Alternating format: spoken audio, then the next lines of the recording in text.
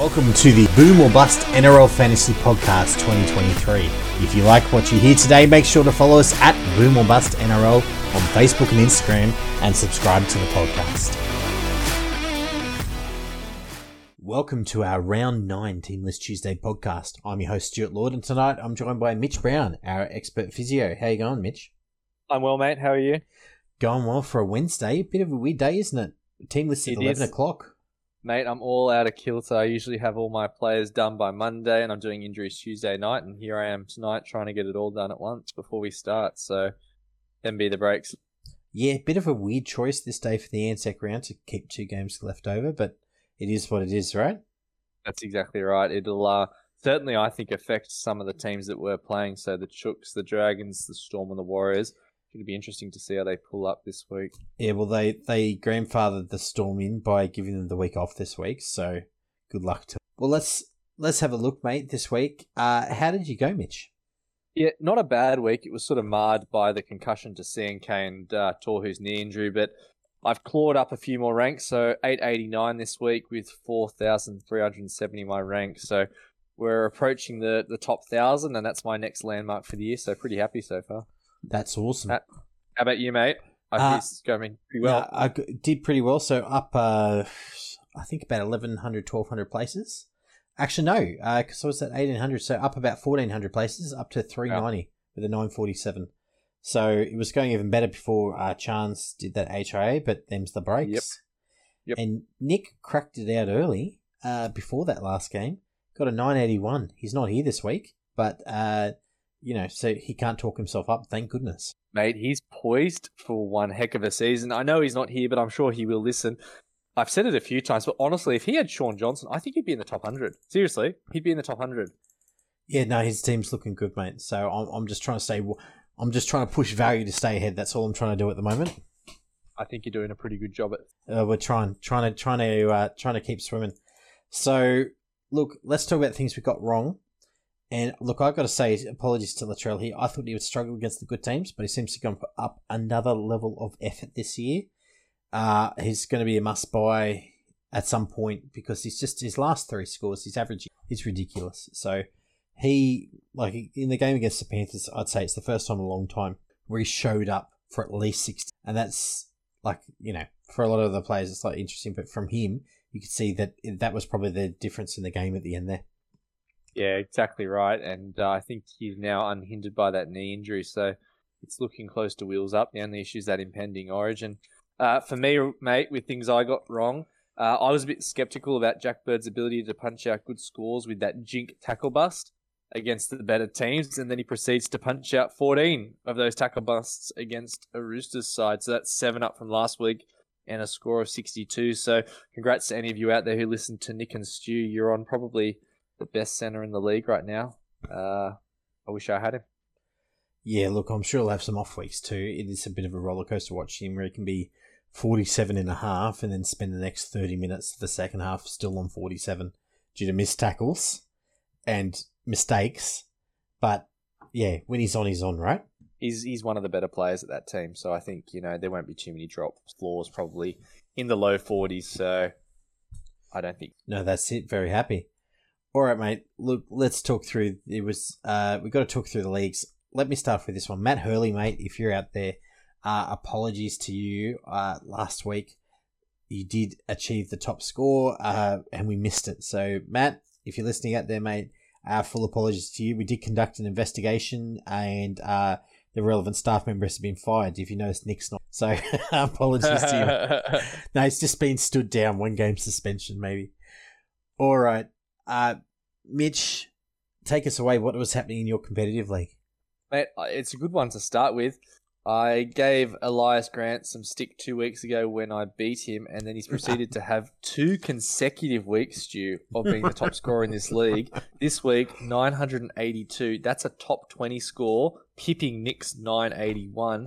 Mate, Elias, if you're listening, that is a heck of a score. Awesome effort. It is, mate. Well done. And on the other side, Nick and I, we both won our respective leagues for the best score, so that was pretty good. Nick with his 981, me with my 947. And guys, Green Shoe Hooligans has been knocked off from the top of our league That's right, because we still got first overall in our league. Hissing Butter is first overall with his score at the moment. So well done to you, mate, if you're listening. All right, Mitch. Crazy round. Lots of injuries. Take us away. What happened to Regan Campbell-Gillard? It honestly looked a lot worse than it's turned out. He's got a fairly significant groin strain, is what we've been told. So that's looking like 8 to 10 weeks. Now, Stu, that sort of number really indicates a fairly high degree of damage to that. Yeah, 10 weeks. That's a long time for a groin injury. So, we could be potentially looking at longer, and I suspect he'll have sort of a graded return into the team. So he'll be playing that 20 and then 40 and then 60-minute role, although he typically only gets, 50 minutes. But he's going to be out for a protracted period of time, which is going to bring in Jermaine Hopgood as another emerging contender. We sort of advised people to trade him out a couple of weeks ago, and now he's back at the forefront of our mind. Bailey Simonson, so Category 1 HIA, 11 days. Isaac Targo, this one's probably a little bit more interesting because it at this stage isn't going to require surgery. I've seen this a few times in clinic. It's going to be at least 4 weeks. I'd probably say a little longer. The big concern with this injury is if you do return too early, there is that huge risk of a total rupture, and that can be season ending, as we've seen with a few players this year. So I would say absolute minimum would be 4 weeks for Isaac, but in a team that's looking like a premiership contender, it's probably going to be closer to 6. We've had a couple of years of unusual injuries, and that continues. Charlie Staines, bowel perforation. Never seen it before in my time working as a physio or a medic on the sideline. He's out for 10 weeks, and I cannot believe he was able to play through that. So well done, Charlie, and hopefully speedy recovery, because that's not a nice thing to have. Asu Kapoa, tonsillitis, he's out for a week. Josh Schuster, Stu, we talked about this at the start of the season, that he's prone to these sorts of injuries. He's done his quad again. I don't know the grading. Minimum 2 weeks. I wouldn't be surprised if he's out for a bit longer, so say a month, 6 weeks. Well, because if he's done it again, I'm guessing they're concerned with it, right? Oh, mate, I was concerned on the previous injuries, so he just seems to tend towards those types of injuries, and he's approaching that sort of Tommy Turbo can never touch territory. Brad Parker, listed as surgery. There only is one surgery that could be 3 to 4 weeks, and that's a knee arthroscope. I'd imagine that's from that previous ACL injury he had last year and some of the damage he might have had at that point there, and it's probably just worsened with time. So I'd expect him to come back pretty well to normal if you are looking to get Brad, though I'm not sure you would. Tommy Turbo, the king of don't touch, minor groin strain. He's named. He could be a game day withdrawal. He will be a game day decision. And you shouldn't be touching him one way or another. Daniel Tupou, hammy, saw this one. I think it's probably erring towards more a high 1 than a low 2. So we're probably looking at between 5 weeks. I'm going to take a guess and say probably 4. Patamoga, shoulder injury. It looked to me live like he may have subluxed. It clearly wasn't out. Otherwise, he wouldn't have been to play. Clinically, I like them to be out for at least 4 to 6 weeks. Now, that sort of depends on if he's actually done any damage. So we know with Nathan Cleary a couple of years ago, Stu, that when he subluxed, he actually did a considerable amount of damage to that shoulder joint, and that can happen. So we really have to await scans there. That's a flat-out guess on how long he could be out for. Tohu Harris, MCL injury, so not good to see at all. Look, the Warriors are really flying. It's just an unlucky one. It sucks. They probably brought him back a little early, but he just got put in a bad position. It's just one of those things. And at this point, I have to sell Tohu. I can't hold him for a total of 8 weeks. I think it'll end up being really with below average scores, and we might look to pick him up a bit later. But I'll be very gun shy with 2 repetitive pairs to the same region. It might be a bit like Brian Tohu, Stu, where we just don't see the same Tohu for the rest of the year. So gross. Just keep that one in mind, guys. We have seen it in the past. Like I know, with Brian Tohu, he sort of had that big MCL, and he really hasn't been the same player since, if you go through the stats. Joe Tavanga, Achilles, it's not snapped. We're just not sure about the damage there. I would say at least 2 weeks, probably longer. Tendons take a lot longer to heal than muscles, and with that one at his age, they're going to take that pretty seriously. So absolute bare minimum 2, which brings in a couple of players as potential pickups as a result of that. CNK, he's going to miss 2 games with that HIA, which isn't great for all those owners like myself out there. And then Corey Oates, PCL strain. So he's out for 4 weeks. So I'd say that's a grade 2 there.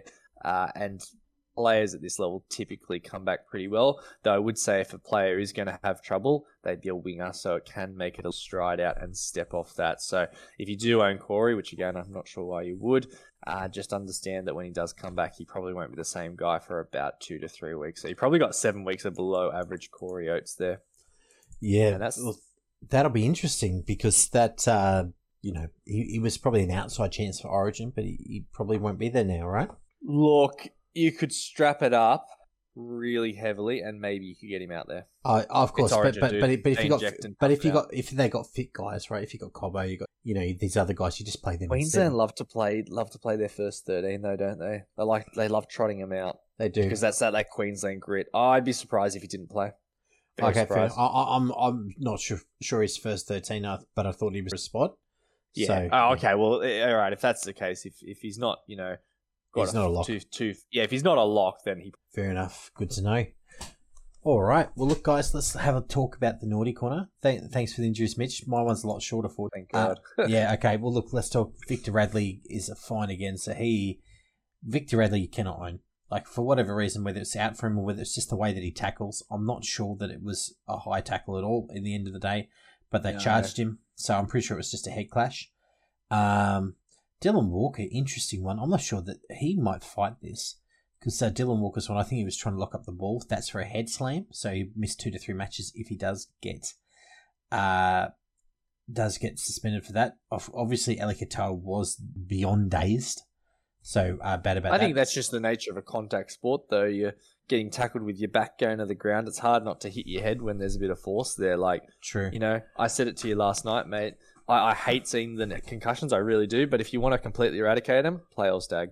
Well, look, in this one, we probably missed Elikatoa off the list too because he did cop a Cat 1 HIA, so he is cooked. He did, yep. Is that 1 or 2 weeks? Hang on.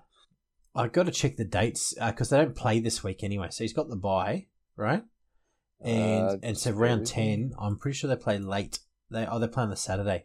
So it's Tuesday, so he should be Saturday. Fine. Yep, he is. Yep, he's good. Just feels Friday be long. No, actually, you know what? If Chance is it 11 days in? No. If Chance misses the game, yes, he will. So that's 2. Yeah, it's 2. He missed 2 games. Yep. So it must be 11 days inclusive of the Wednesday. So Wednesday, Thursday, etc. Yeah, I think day 1 Tuesday starts for first day no symptoms. Yep. Gross.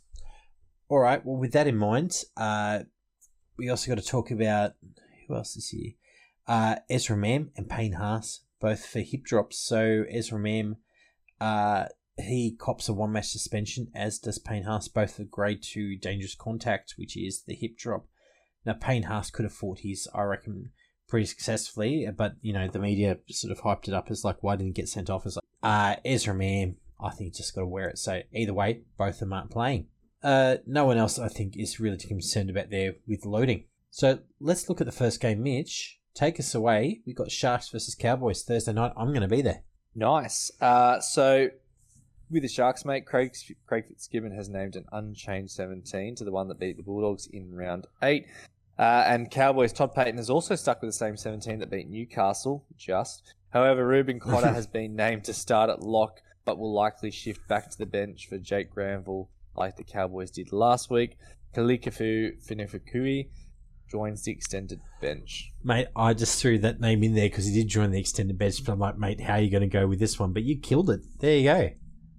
I think I butchered it, but I just kind of fumbled my way through and hoped it sounded close enough. If you say it with enough confidence, mate, no one's questioning you. That's it.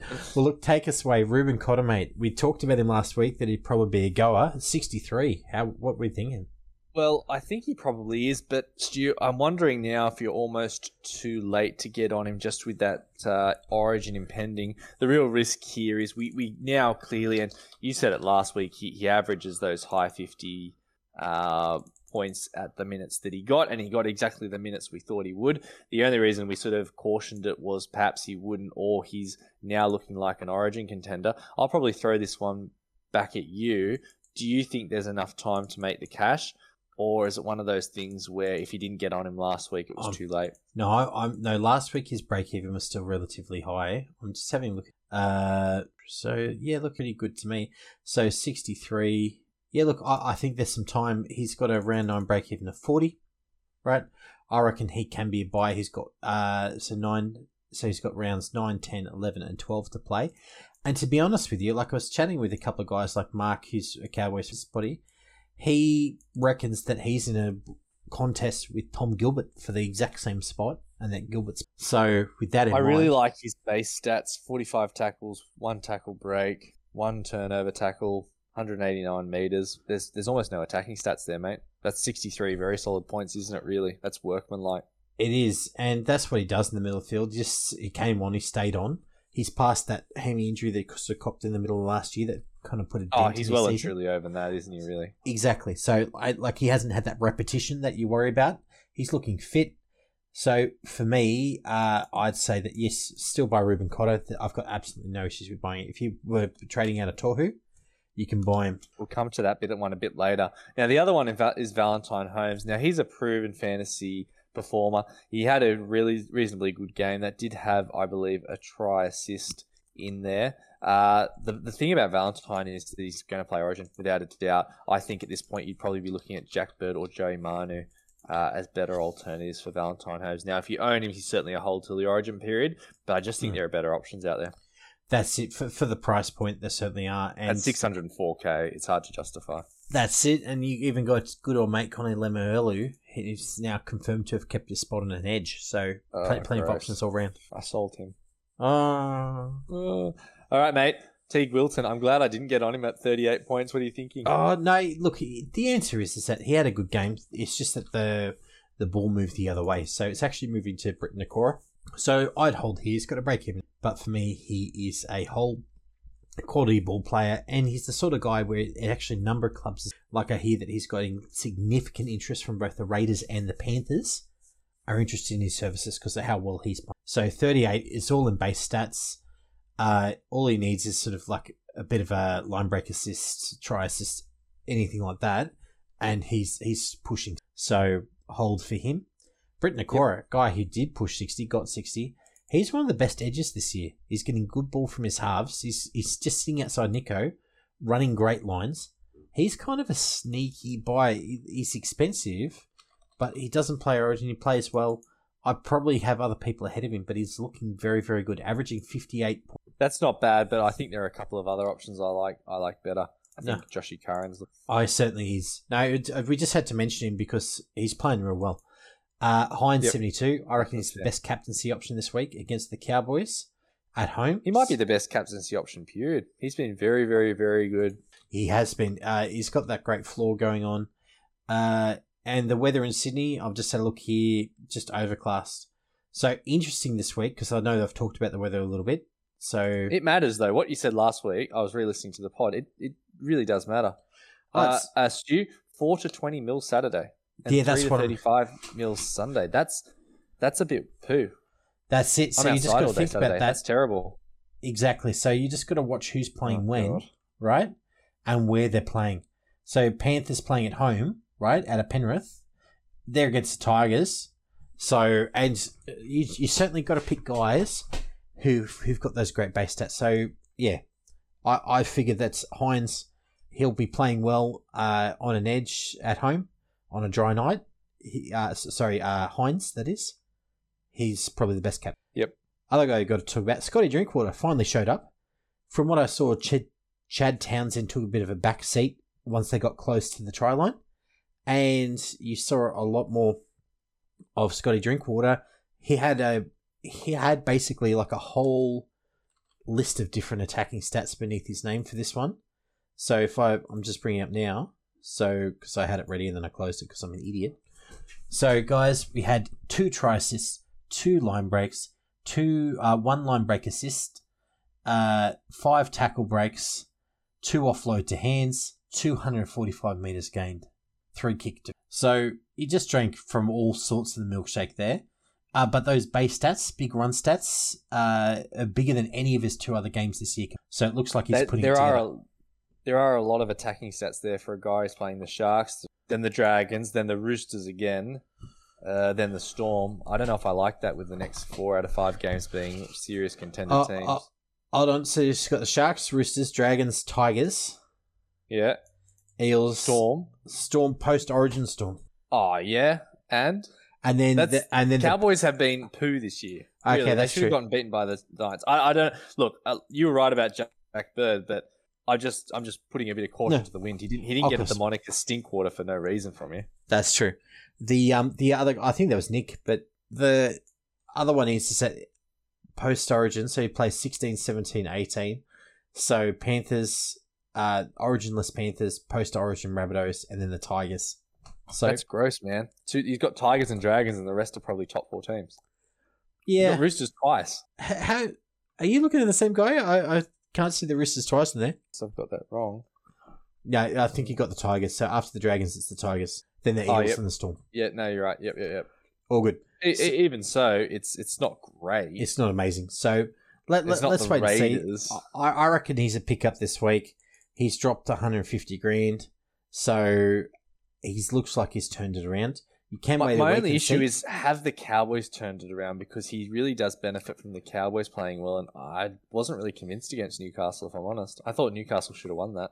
True. I think they'll be better each week as the troops come back into form.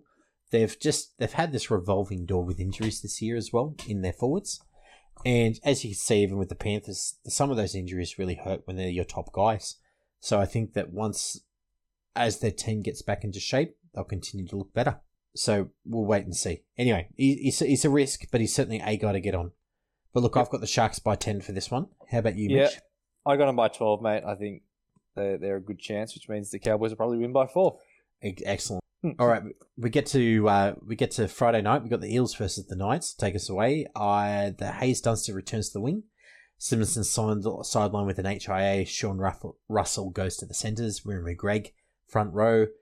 Makahisi Makatoa comes onto the bench. And for the Knights, Adam O'Brien's named the same 17. Kalen Pong has been named to start, but bench again. We'll wait and see.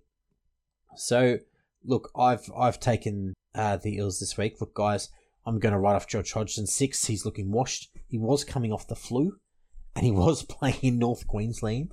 So I'm just going to write him off until we see something worth looking at there, because you can't only, for some reason you've held on. Bryce Cartwright, guys, another quick guy, 26 points, urgent sell, named on the bench. Ryan Madison has been shifted to an edge. Sorry, that's probably the big news that I didn't write in my notes here.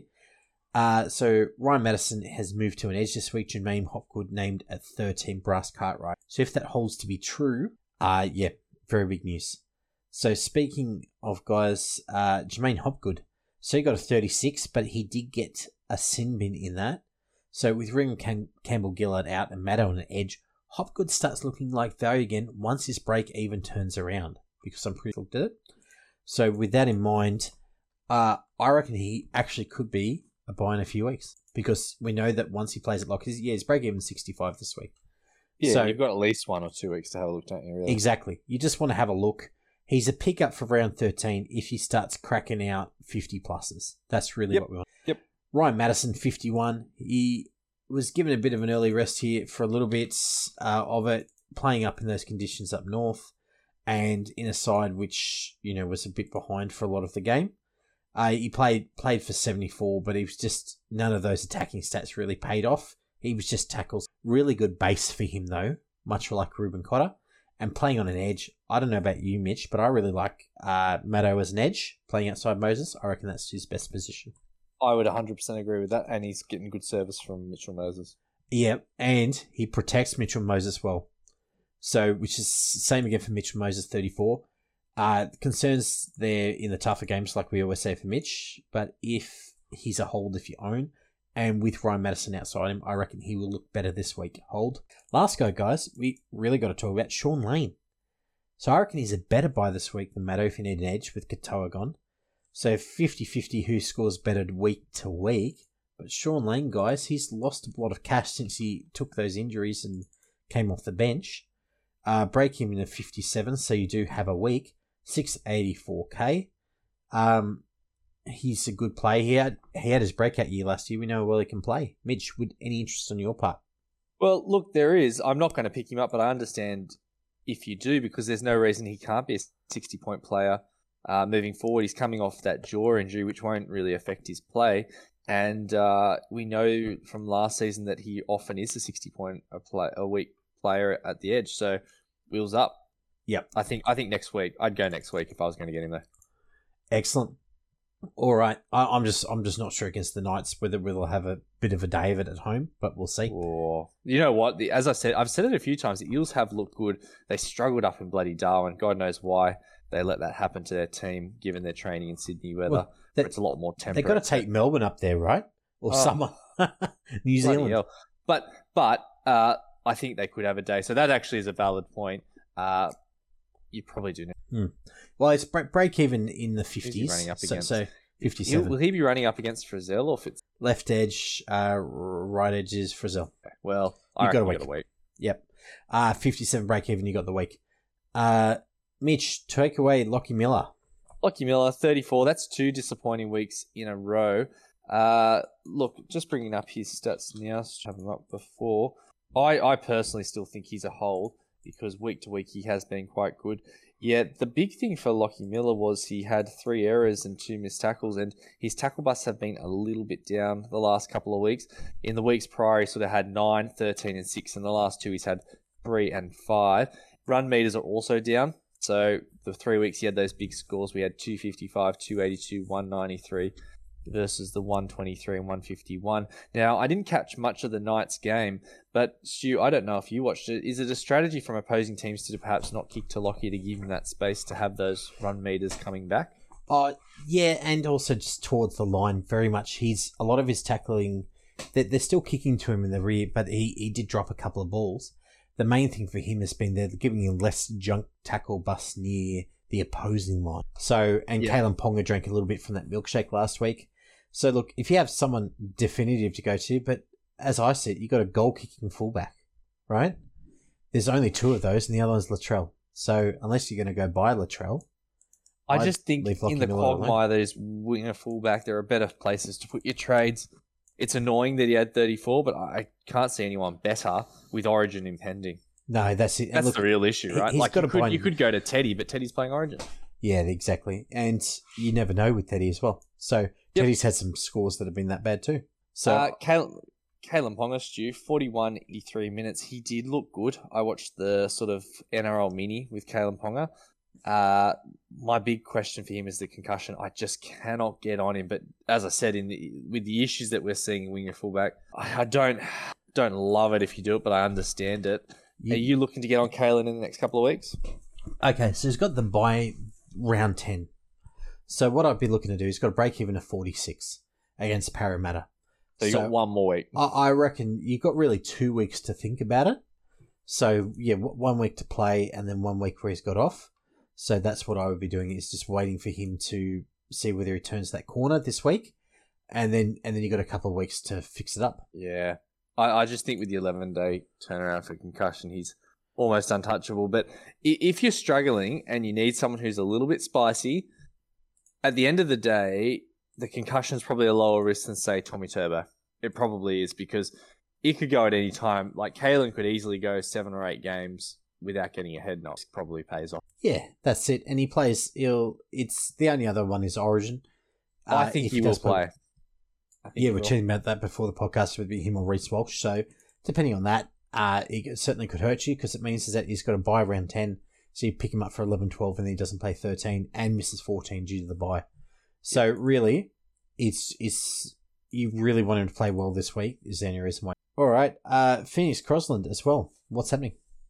So Phoenix, 38 points in 69 minutes. This was this week without the try he had against Penrith. I think Stewie's close to priced out. If you look at his stats from this week to the previous week, it was identical with the exception of that try. He had 60 minutes. I think at this point, if he hadn't already got on him, he's probably an avoid. I reckon 38 is probably the floor, and 45 to 46 is the ceiling. And once again, there's probably better spots to park your cash at the moment. There certainly is. Look, plenty of people hopped on. So according to this, he's got 7,000 buys and 27. Plenty of people hopped on, but I'm not.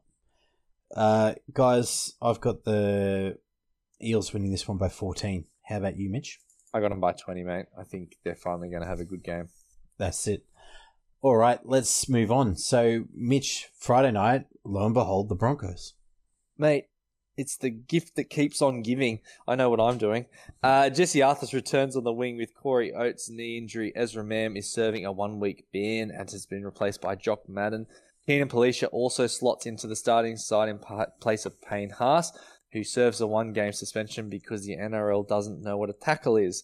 Gun prop Tavitas Totola returns from a knee injury and takes his place in the starting front row. Hame Sele drops back to the bench and shifts Daniel Suluka for feeder out of the starting 17. I might get us started here. Latrell Mitchell, 75 points. I said last week that he looked unimpeded by that knee injury, and I think this 75 basically confirms it against probably the best defense in the league in the Penrith Panthers, and they've certainly in the past year been a graveyard for winger fullbacks. Even the great Tommy Turbo in 2021 with Volandi's ball could not crack that nut. So Latrell looks good. He kicks goals. My big issue is he's got Origin impending, but I certainly have ding by in that post-Origin period should he get through uninjured. He's still cheaper than when you started. Yeah, look, I think he might end up being the top performer in winger fullback at the back end of the year. I'm not going to hop on him anytime soon, but I certainly have a big chucker star rating on him. Cameron Murray, 47 points. Look, I personally am going to hold him till Origin, and then, as you said a few weeks ago, Stu, I'm going to cash out. He was playing against the Penrith Panthers middle, and this is something you and I were talking about, and often players struggle. Cam usually does well, but he wouldn't be the first player to struggle against that middle.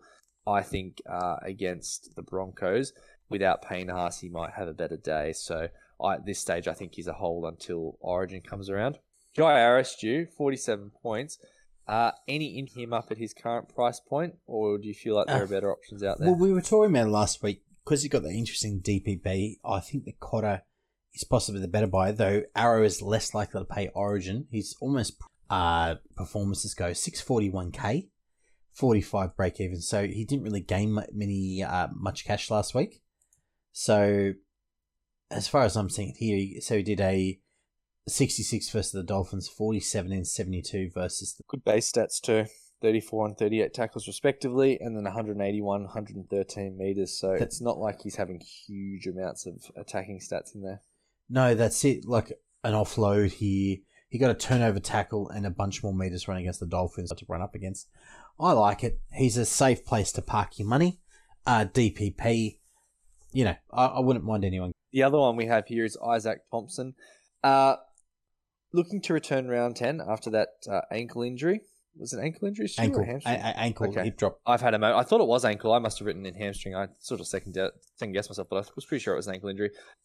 Remember, his performance is likely going to be off for a week or so after this. So we're realistically looking at a few weeks before we see anything like what we wanted with Thompson. If you still have him at this point, you probably got to hold him a little longer. He's only 347k of cash sitting on your bench. And outside of young Buller, who I did think passed the eye test, there isn't too many young winger fullbacks who have a DPP, which Buller doesn't, that can sit in that emergency spot. So, Stu, do you still have Isaac Thompson? I do. I'm thinking of moving him on this week, though. For Buller? Yeah, for Buller. Free up some cash. So 100k freed up, and then I can shuffle him on. But I look, you can keep him. I've got coverage because I picked up Joe. Like over the last few weeks, I've picked up Joey Manu, Jack Bird, Hammer, and Lemuelu. Yep. So I'm pretty good for coverage. But if you're not, you definitely need to just check out there because there are a number of buys coming up. So like Knights have the buy next week. Dolphins so have one coming up soon too, I think. Dolphins round 9, round 10, something like that. Browns, I think it's round 11. Okay, so then you just got to be ready for that with the hammer. Yes. Obviously, Joey Manu, if you have him, is good for a little bit longer. He's round 13. Round 13. So, and then after that, Manu has no buys left. So he's certainly one to be targeting moving forward. But, you know, I actually do have Thompson. I want Buller, but it gets rid of that centre coverage for me. So I probably will hold with the understanding that I got it. Tavitas Totola, so down 147k so far this season, 2 HIA affected games and 1 injury affected game. He's a 58 break even at 481k. He's averaged 48.9 in games over 40 minutes last year, 18 games. I reckon he probably is worth a buy when his scores level out. Stu, what are your thoughts? Yeah, it's certainly a very interesting one because I know a lot of people were like talking about him as like that spicy option beginning of the year because it's around 630k. And they're thinking, oh, look, with Nichols gone, few changes around the place, it was Tola's year to shine. Like, he could push for that 700k role. But obviously, just these injuries. He had a knee injury. He had an HIA. He scored round 1. He scored a 1 before he went off with that HIA. Didn't play against the Panthers. 41 against the Roosters on his return from HIA. And then he didn't play for a couple more games after that with another, I think it was HIA. Oh, no, sorry, he did his knee. Was out for a couple of weeks. And then did HIA again against the Bulldogs. So this poor fella can't catch a break. So from what I can see here, he is definitely worth a buy probably in a week or two because he plays all throughout that period. Not an origin threat, I reckon. And for 450k, which you might be able to get him at, that's pretty good for basically the lead forward at the Rabbitohs, right, Mitch? It's bargain basement, really. That's an excellent buy. I just think I'll let his break-even level out a little more before I jump on. It gives me one more week to have a look, right? That's it. And that's why we're just kind of mentioning him now, is because often, people, if you're not looking for players like this, they don't appear. So, keep an eye on Tavita Totola this week if you're watching the game. All right, I might move over to Reece Walsh. So, Mitch, you're finally right. Reece Walsh had a down week. Expect something against a team that's good defensively on the edges. So, hold, but don't buy for Reece Walsh. I've got him. Yeah, it's a little bit disappointing that I backtracked and said that he was having good games coming because I was just looking at the teams he played, Stu. He had 54 against the Cowboys, 51 against St. George, 40 against the Dolphins, 54 against the Tigers, 64 against the Raiders, 57 against the Titans. And now I think we can both agree those defenses aren't the best in the league. Oh. And finally he's come against someone where he can't be an attacking stat bitch and had 28. I'm a bit annoyed on the podcast. I said twice in a row that I was wrong and backtracked on that because it looks like the process was correct. Yeah, we'll see this week. So with Reece Walsh, we'll see how it goes up against the tough edge. No Payne Haas and I would say a fatigued Broncos pack after that game up in Darwin. I think he'll have a very tough time without much space. That's it. Carrigan. Nick was right on this one. So bounce back week with a 64. Paddy Carrigan. Expect a similar performance in what we're hoping is a tight game up in Brisbane. So in those close games, I'd expect a big score without Payne Haas, do you? That's it, exactly. Big minutes from him. And in the close games is where Paddy comes into his own. So basically, I saw an interesting stat set where in games where the Broncos were winning, he was basically 10 points down on average, Paddy Carrigan, because they just put him on the shelf a little bit and he runs after tackles a little bit less. He saves himself for the bigger games. Yep. So, and they keep him on a bit longer for those games. Very much like Johan Fisher-Paris for the Panthers, right? They play those extra tight games. Yep, and that's a smart way of using him. That's it. So leave some petrol in the tank. Now, guys, another guy we got right a few weeks ago, but it's taking a little while to come good. Adam Reynolds, 62. So hopefully he kept the faith in Reynolds as he's putting up solid performances each week, and he's really trying to work both sides of the field, right, Mitch? He looks good. He's one of the better halves in the game. The only risk that comes with Adam Reynolds is that slight increase of injury. He typically cops a niggle or two throughout the season, which have his performance down for 2 or 3 weeks. But the last 2 years, he's looked awesome. And he's got one of the best forward packs in the game in front of him. Don't overthink that one. That's it. Look, he's 712k. So, okay, here's the scores this year. 59 against the Panthers and the Cowboys in a row, 65 Dragons. He then had that 32 in that very tight game against the Dolphins, right? 53 against the Tigers, 47 against the Raiders, and then 58 against the Titans versus the Eels. So the way I see it, that's one bad game out of 8. I think 712k is reasonably good value for Adam Reynolds, to be honest with you. I think, he's shown last year he's an 800k plus player. He is. That's it. And he'll play straight through. He's not in any danger of origin. You get him all the way to his first buy is in round 16. So if you buy him now, you get 7 games in a row of Adam Reynolds, where everyone else that you buy around this price has at least 1 or 2 buys. All plays are. I think if you're targeting a keeper at the moment, given that Nico is an origin contender and Moses is slightly more expensive, Reynolds is probably the one you're looking for. That's it. Kicks goals, base stats, and Mam is not doing much work in that team. No, he slept the entire milkshake. Look, guys, next guy, we've got to quickly talk about Payne Haas. I've got him as just a straight up hold. It's a 1 week. So don't overthink it. Just keep him. I'm planning to not trade him out all year unless he's out for 3+. The other guy we've got to talk about is on the Rabbitoh side, Michael Cheekham. So, and Jacob Host. We really got to talk about the two of them because it's really a tale of two stories. So we've got Jacob Host, who unfortunately was really badly targeted in the game against the Panthers, ended up with a grand total of 5 for that game. So a lot of people bought in Jacob Host. I know that you didn't, Mitch, because you hated him from his days over at the Dragons. That's right. So he was targeted really early because he had a number of bad missed tackles, so only played 25 minutes for 5 points.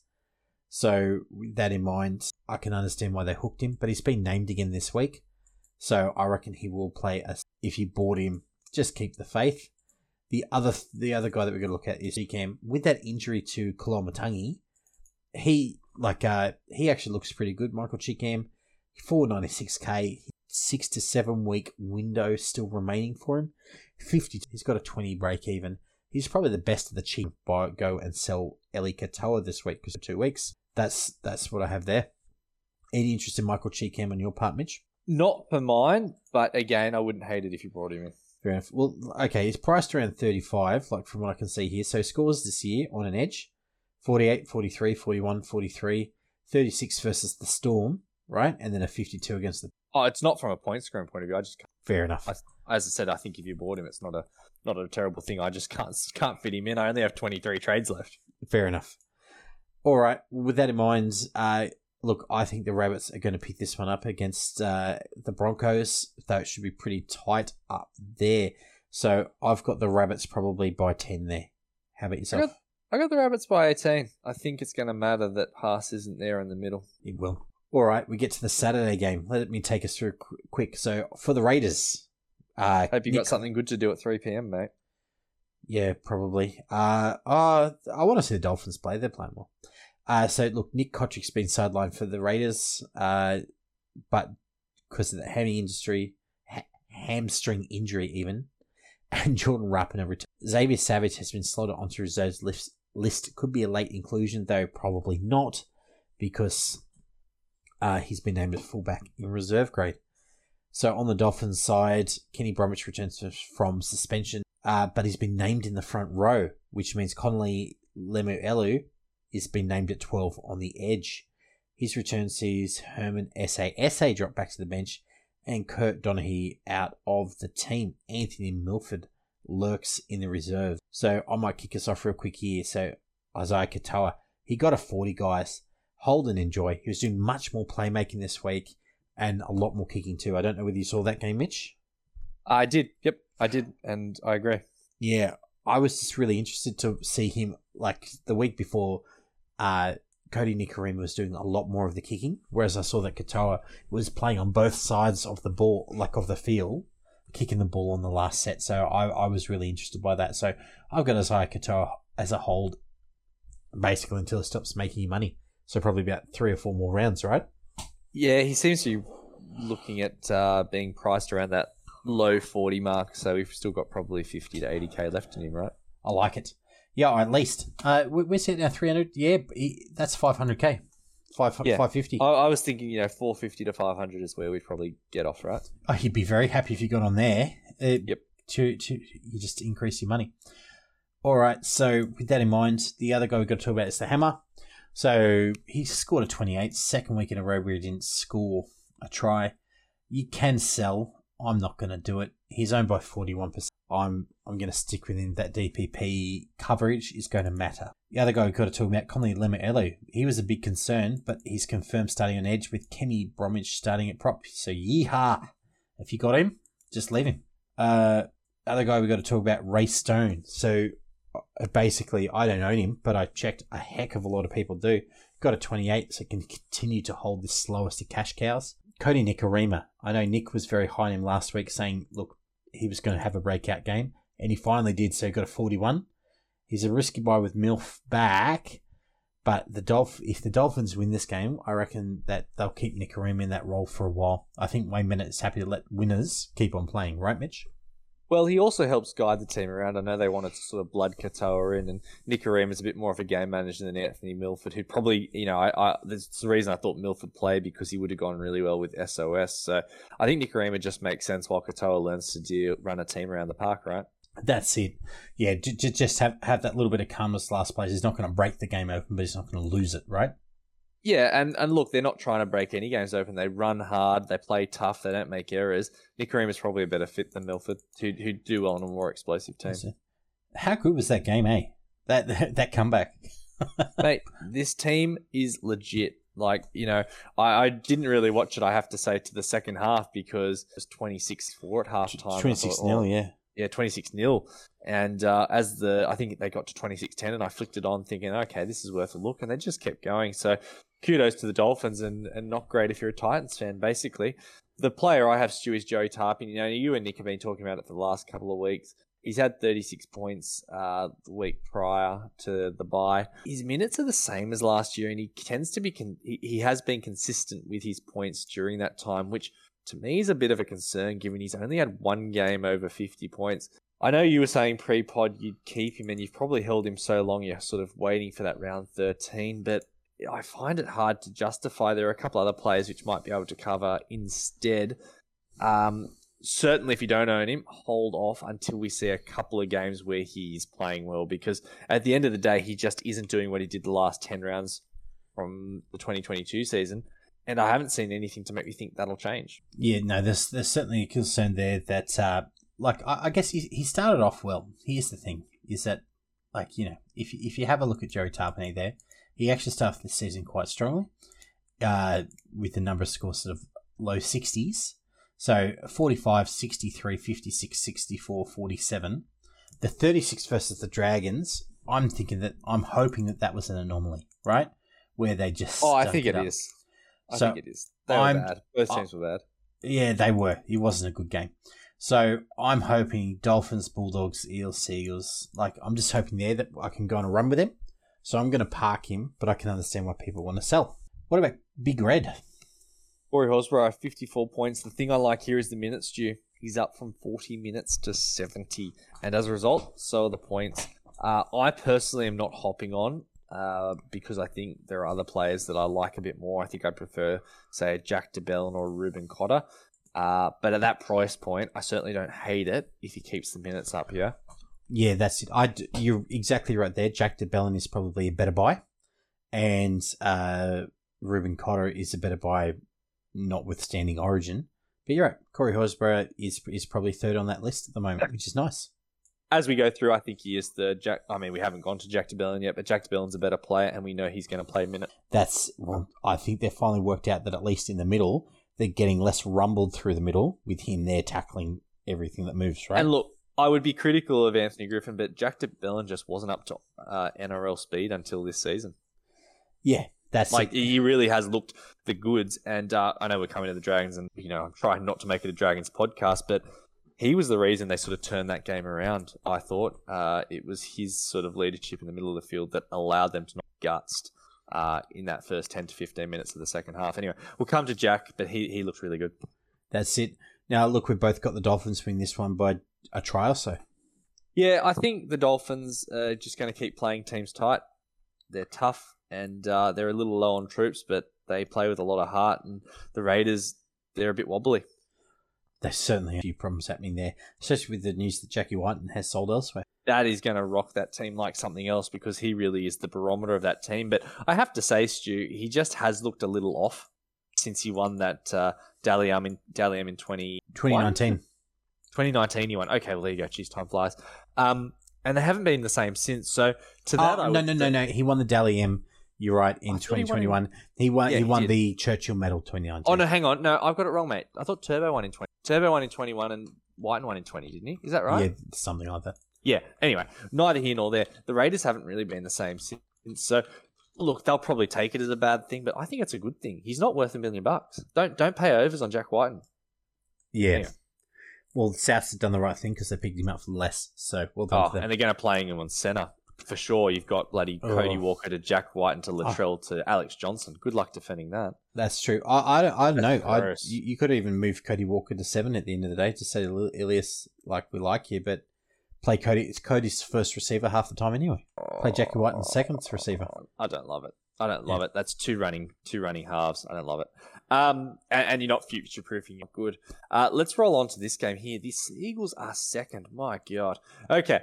So we've got the Seagulls versus the Titans at 5:30. Ruben Garrick has been shifted into the centres in the place of Brad Parker, who has been sidelined with a knee injury. Josh Schuster has been out again with a quad injury, as discussed earlier. Cooper Johns is going to be wearing the number 16. Christian Tuipulotu also returns from a knee injury on the wing, while superstar fullback Tommy Turbo will need to pass a fitness test. I don't think he will. Kelmar Tuilagi also returns in place of Ethan Bullimore, who shifts back to the bench, with Carl Lawton also returning in the utility role. Aaron Woods drops out of the team. No surprises there. Justin Holbrook has swung the axe after a record-breaking loss against the Dolphins. Jojo Fafita and Philip Sami have swapped roles, while both Cruz, Lemming, and Thomas McKaylee have been dropped from the starting 17 in place of Joe Vuna and Cleese Haas. Now, Stu, I'm going to kick us off. Tanner Boyd, 74 points. Look, enjoy the coaster. Sooner or later, we're going to have to get off. But I honestly have Tanner priced or looking like he's going to be a low 50 to high 40 point player, which means there's still quite a bit of cash there to be had. So just leave him alone. Hold Tanner and enjoy. There's more cash there, and eventually we'll look to cash into someone like, although I think it'll be too late, an Adam Reynolds or hopefully even a Nico Hines if you have enough of a war chest there. So don't overthink that one. Andrew Fafita. Now, 2 weeks ago we spoke about Andrew. David Fafita. Freaking hell, that's 2 weeks in a row I've said that. David Fafita. We need to start putting in David Fafita. 74 points. The only issue is Origin. He's had the good service from Kieran Foran as per Nick, and we should expect this sort of play ongoing. I'm targeting him post-Origin, if I can afford him. His base stats, Stu, and I know you brought this up last week and we're really just flagging this again, have been much, much better than previous years, which makes him a much better prospect moving forward. I think I'm putting a star on him. I think it's too late to get him, but if you got him last week, hold and enjoy it because he's going to continue to be good. I just think, again, I would be getting Josh Curran at this point. I get it. I'm saying that like 300k less nearly. Let me have a look at that. Yes. For feeder. Like, you and I often talk about value. Yeah, that is literally 300k less. Value picks at this time of the year. David Fafita averages 61, and we're going to come to Josh Curran. He averages similar. That's true. For 300k less. So same position. And one doesn't play Origin. The only thing that comes up to me is that look, the Seagulls have decent edge defense, if not amazing, because he'll be halves. Same with the Eels, but then he's got the Knights and the... Yeah, look, there's definitely points there, but if you're playing the mid-game or the Origin period, which, if you're looking to play overall, that's the bit that you got to get right. That's true. And he doesn't have a bye from round 17, so I do like the thought process there, where if you can pick him up round 17, hopefully he plays off the bench for Origin, so he doesn't really miss any games apart from round 19 versus the Dolphins. I hope he misses games and has missed minutes because we know he can play and we want that price point to drop because I do think Tohu's going to be out for an extended period, at least 4 to 6 weeks. Or I'm probably hoping that, but I do think it probably will happen. They can't screw that up again. So you might be able to swap Josh Curran straight for Fafita. Anyway, I'm just thinking, if we're looking to increase team value, you're probably not looking at David Fafita. Fair enough. All right. We also got to talk about Jaden Campbell. Jaden Campbell, 6 points. Brimson's back. He's a sell. And flowing into that, AJ Brimson, 48 points. He actually looked pretty good in the small amount of the game I watched. He's 542k. I personally will not touch him with the injury that he has. And I think he's just going to be in and out of the team, a bit like Josh Schuster has with various muscle strains and sprains. You'll probably get 4 to 6 good weeks if you're lucky, and then he's going to be out again. So if you need someone a little spicy who can put out good points, he has shown that at fullback he can punch out reasonably good scores. So generally speaking, Stu, I think his fullback price point or scoring average is in the mid-40s. So at 542k, there's still probably a little value there. I don't think that... Okay. Well, let's talk about the next guy because that kind of leads into that discussion then. Tommy Turbo, 29. He's an urgent sell for me. He just doesn't look fit. He's looked busted all year, mate, as you've written down there. That's it. So basically, I've got him as like an urgent sell. You were just hemorrhaging cash. We said it in the preseason. Don't buy him. Yep. Big mistake. So he had one good game in 70 and you've been hurting since then. Yep. So with that in mind, guys, I'm saying... I'd get Ponga over Turbo. There you go. There you go.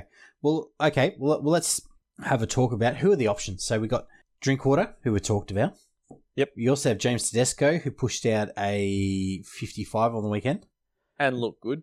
But it was against the Dragons. You can't defend it. It was against the Dragons, and he got that gift of a try through the middle. Yep. He also got Joey Manu, who got a 70, playing at 5'8". We said that last week. Yeah, and then we got Drinkwater, who's at 500. Teddy, who is at I should have written this down, 570, right? Manu is at he's in my team, so I can't look him up. 615, right? You got Brimson at 542. And you got Ponga, 441. Is there anyone else that you'd be considering this week to pick up? Like, who's a good pickup there if you're going to sell Turbo? Because a lot of people own him. It's really weird. Cash down Buller. Yep, fair enough. Yeah, you could certainly cash down there. Though, obviously not for a starting side, but... Well, that's the thing. If you're selling Turbo, you might be a starter, mate. That's the only danger there. So, okay. I reckon Buller's probably going to punch out more points. He could well. So, with that in mind, Mitch, out of those three, which one would you get? So, if you didn't have any of them, Teddy Drinkwater or Manu, who'd you pick up? Manu. Easy. Easy pick, Stu. Yeah, look, I'd definitely get Manu just due to that origin time frame as well. And immediately... And the bias, right? And the bias. Immediately after that, I'd have Teddy. Yep, agreed.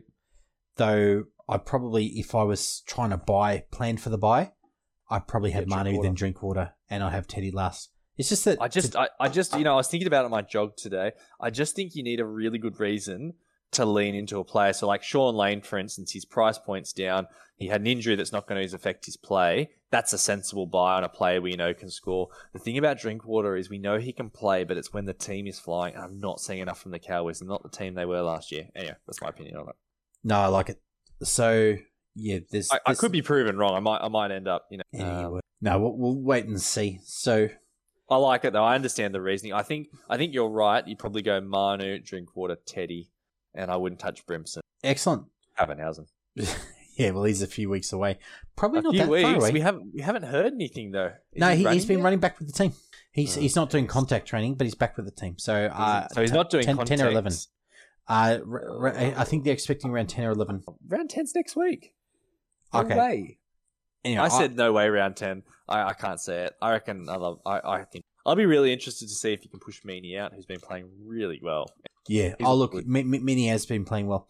So, but they do have issues on that other wing. Yes, well, they probably want to put Meany out there anyway. It'll be interesting to see if Pappenhausen can be anywhere what he was before.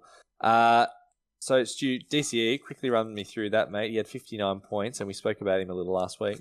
Oh, look, the answer is that he's going well. He's drinking most of the milkshake. I reckon he'll take a step back with that Schuster because Cooper Johns will play a little bit more. So, kick the ball a little bit more often as well. So, I'm expecting DC to still do well. If you own him, hold, but he's not a buy. A guy that we got to talk about is AKP, Khan Pereira. So, an 18 from him. We know that he's very much boom or bust. In a game where the Titans scored a lot of tries quickly, he did not get in on any of that action. So, I've got a big concern where he's just coming up against a tougher set of sides. So, for me, he's a sell. I'd go pick up someone like Buller, take your money, and run. Yep. Cash in. You've got the feature, get out of Dodge. I've got the Seagulls by 10 on this one. Yeah, I think that's a fair point margin. I'm going to go something spicy. I'm going to go the Titans. I know it feels dumb, but I'm going to go the Titans by 6. I think they're due. I do. They'll certainly try and aim up, so let's see. Now, game of the round. 7:30 Saturday. It could be closer. There's a few injuries in this one. So Panthers versus Tigers. So look, run me through it, mate. Tyrone Peachy is replacing Isaac Targo for the Panthers after that pec injury to Targo. Tom Jenkins and Liam Henry have also been named amongst the reserves, so there could be a little bit of shadow games doing there. Penrith does a bit of that, which I don't like. Luke Garner's also been named 18th man, could be a late switch, so just keep an eye out there. On the Tiger side, guys, Charlie Staines had that bowel perforation, so David Nofaluma's back. Jeremy Bullock keeps his spot at fullback. And Brent Naden returns from a collarbone injury, and Asa Kapoa is off. So with that in mind, guys, we've got to really talk about, Nathan Cleary got a 63 without goal kicking. He picked up a minor groin strain. Now, Mitch, with that idea, that minor groin strain should be all right this week if he just felt a bit of tightness. Yep, I think he'll be okay. I think the Penrith Panthers are one of the best teams at managing injuries in the league. Love it. He'll be fine. Excellent. So, look, decent captaincy choice this week against the soft side. Now, look, we've got Zach Hosking. So, he's given a rest. So, 43 and 60 is good. And Panthers do this every once in a while with the edge rotations. If they're running a lot of traffic down their way, they sometimes do give him a rest. So, expect him to have more game time this week. Possibly Scotty Sorensen to have a rest. Are we thinking Luke Garner's in the shadow realm last year at 18? Don't know. It's either shadow realm. I'm thinking that it could be that if they're going to shift someone, they shift Sorensen back into that middle role. And because Sorensen actually looks pretty good playing through that middle with just the extra bit of speed that he's got. So Hosking's spot to lose. It is. I think he's playing well enough that they'll leave him. So they could muck around with him, but I don't think they will. He's also, as dumb as it sounds, he's aiming up well defensively next to Cleary, which is what they want. Guys, we also got Sonny Luke, 21. It was a tough game last week, so I'm expecting more this week. He's a hold, not a buy. We got to talk about him. He's pushing for the best forward this year as far as points generation goes and consistency. Essentially, he's playing, without James Fisher-Harris, he's almost playing the full game every week. So much like Fisher-Harris does when Yo's not in. So he is going absolutely ballistic. I'm going to watch to pick up after Origin. I'm hoping he takes a step back and drops some cash because he's currently, I think, just below Haas in the price stakes. So, we want him to drop a little. Aside Papali'i, this is what we really wanted to see for the Tigers. He's got a 44. He's finally dropping in price. We might be able to afford him this year. We don't want him to drop too far because then he's not worth very much. But he's down 68k on the year. If we can pick him up, I'm targeting him for a round 17 pickup once he's passed his buys.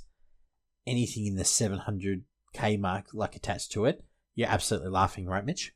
Oh, mate, I have got a big fat star next to his name. And we said it a few weeks ago. Nothing's changed on that, has it really? Like, he's an awesome player. Got to have him. And he's had now, not that I want to jinx it, nearly a year without a concussion. So I'm a lot less worried about that than I used to be. That's it. Yeah, no, he's definitely playing well there. Stefano Udokamanu got a 26, guys. Look, it could have been an anomaly there. It was a bit of a weird game that they had last week there. So for Stefano, he has lost a little bit of money. He's got a high break even, but they will push him pretty hard against the Tigers this week. I wouldn't mind just selling, or if nothing else, selling after this week. Take your money and run. Now, but we do need to talk about possibly the most traded this week, Dream Buller. What's happening, Mitch? Mate, he looked pretty good as far as the eye test goes. 32 points, involved 5 tackle breaks, 1 offload, 177 metres, which I like to see. He did have the 2 errors and 1 kick defusal and an escape from goal. I think, there's at least 100k of cash in him. The only issue there is job security. What are your thoughts there, Stu, with Laurie obviously lurking there? From what I've been reading, they're training up Laurie because Dewey's done for the season, and they're saying possibly 16 months. Now, 16 months basically marks out Dewey for next season, right? Oh, they said 12 to 16. It is as close to career ending as you could get, I think. This is his last roll of the dice. Okay, so that's why they're saying they're probably going to take the extra time on him, right? So 12 to 16 months basically wipes out Adam Dewey for the 2024 campaign. So they got their current halves pairing, but they're really, really thin because they lost Jock Madden on alternates. That's why they brought in Brandon Wake. So they've got Dane Laurie playing as a 6, because I think Brandon Wakeham is actually the backup 7, essentially. They don't really have a full-time backup 6. And they got him playing that in reserve grade. So that's what I've seen is they're trying to transition Dane Laurie to being a 5'8", where he did play some of that for the juniors at the Panthers, and go from there. So I reckon that Buller, as long as he plays well, he'll be there. There's no guarantees, but you're going to make some cash. He looked good. The other one I have is Api Coruscant, 55 points. The question is he worth a buy or wait? Well, at 55 points with a try, he's the only player on this team, Stu, that offers any real attack, and it's tough to watch. He's locked up the 80 minutes. He has had good base stats over the last fortnight with 37 and 39 tackles respectively. My only issue is really high, so sort of averaging between 7 and 9, so it's Ben Hunt type territory there. And Jape Simkin is back at... He's priced at 600k. So my questions are you twofold, Stu. Number one, is he going to keep getting them 80 minutes? And number two, is there value there given he plays on the Tigers? Yeah, it's a tough one. Like, he looks good. You can take a gamble on him, but the only issue is Jape Simkin, who's the only other hooker in that team, is back on the bench. You know, he caught that awful HIA from Saifidi a few games back, you know, where WWE flipped him. He's back. So I'd say that no, we're possibly looking at Appy. I'm not sure you can trust him this week. You can try and hop on, but it's an absolute gamble. Well, with that, though, you know, you're probably better off. And do you gamble on bad teams? No, you don't. Like, you just get Brandon Smith, who's, by the way, almost exactly the same price. In fact, Brandon Smith is cheaper. 518k.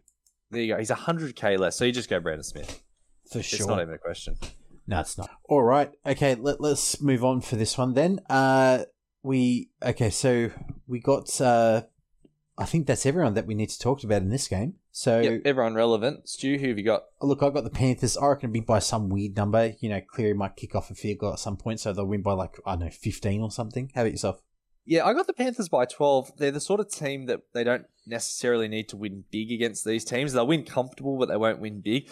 And I think that's not necessarily a bad thing for that team because it's a bit like the Roosters. I believe it was 2 or 3 years ago. The first 6 rounds, they beat teams by 50 points.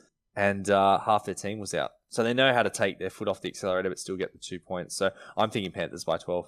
Excellent. All right, let's kick on. So we got the Sunday game, 2 p.m. Mitch, what's happening? Mate, this would have been a good game up until the injuries that the Warriors had last night. Though with what I saw from the Roosters, it still might be. Changes everywhere for the Warriors, as I just alluded to. Tohu Harris out with a knee, CNK head knock, and Chuz Tavanga is out with his Achilles injury, and all of them down against the Storm at Melbourne. Dylan Walker is also facing a 2-3 match ban, which I think he should get off if he challenges, which may see Ronald Volkman play 5/8 and join Tane Tubaliki, Wade Egan, and Viliami Valia as the other replacements. Bunty Afoa starts at prop, and Josh Curran is a lock at lock. Dimitri Sukafika is 18th man. For the Roosters, Angus Crichton shifts to the bench in his second NRL game back as Nat Butcher returns from suspension. Nafua White drops to the reserves and Corey Allen comes in on the wing for Daniel Tupou. Nathan Brown is again listed amongst the reserves. So I might kick us off here. Tohu, what to do? He is a sell, folks. I can't imagine they're going to try and bring him back too early after the saga of the last 2 to 3 weeks. So Tohu is a sell. And we'll talk about what you're going to do there. Sean Johnson, 51. We talked about this the last couple of weeks. Hold if you have him. He's cashed out as far as value goes. He's an injury risk. Don't buy him if you don't. In fact, I suggested you sell across to someone like Adam Reynolds or possibly even Nico Hines, but that ship's pretty well sailed with Hines looking to play Origin. Jackson Ford, 40 points. Don't overthink this one. He had lots of missed tackles because the big ogre out of Melbourne was running at him all night. And to be fair, I'd be pretty scared with that as well. He scored a try. He looks good when he runs the ball. He's got an engine. He's getting service from Sean Johnson. Park him. I still have him priced at, a high 40, low 50 point a game player. Adam Fanua-Blake, he had 80 points. He played heaps of minutes with injuries. Don't get too excited with this one. Josh Curran, 522k, 16 points. He's named at lock. He has a 54.9 point average courtesy of Stu when playing above 70 minutes. Now, let's say he only gets 4 games, and that'll be an absolute minimum with the grade 1 MCL to Tohu this time round. I think it'll be more like 6. Stu, it's a straight... By the way, he averages 70 minutes, right? That's above 40 minutes. So basically, if he plays lock above 40 minutes, he's playing big minutes at lock. He's a big minute lock player. So he has no games, right, that he's played at lock where he's played like under 658 minutes is his shortest game in 2021. In 2022, his shortest game at lock, 66 minutes. Now, he's got a new coach, but they were playing big minutes off Tohu as well, right? Well, this is it. But if you're like myself and you got Tohu and you've probably lost 20 to 30k, I can't see too many better ways to make guaranteed cash with Josh Curran, right? And at the end of the day, you're getting him at a discount. It's a straight swap down, and it might allow you as a C&K owner to possibly swap sideways, although I think I might wear the C&K for a couple of weeks. Yeah, that's it. And I'm having a look at the side as well.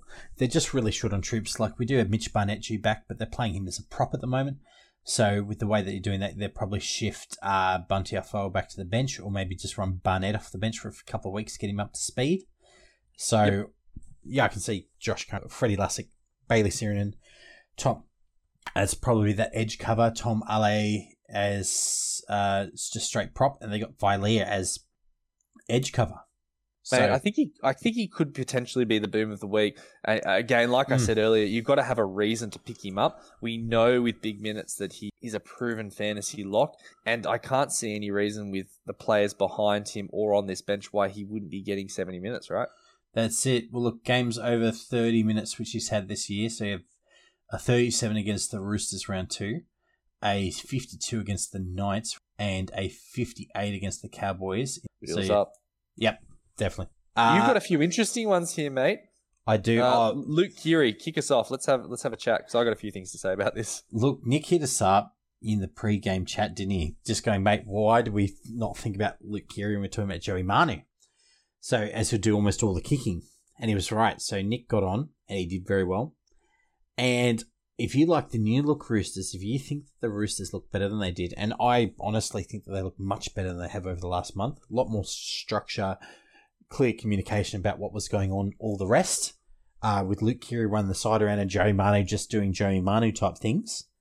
They're built a little bit like the 2020 Raiders. Yeah, that's it.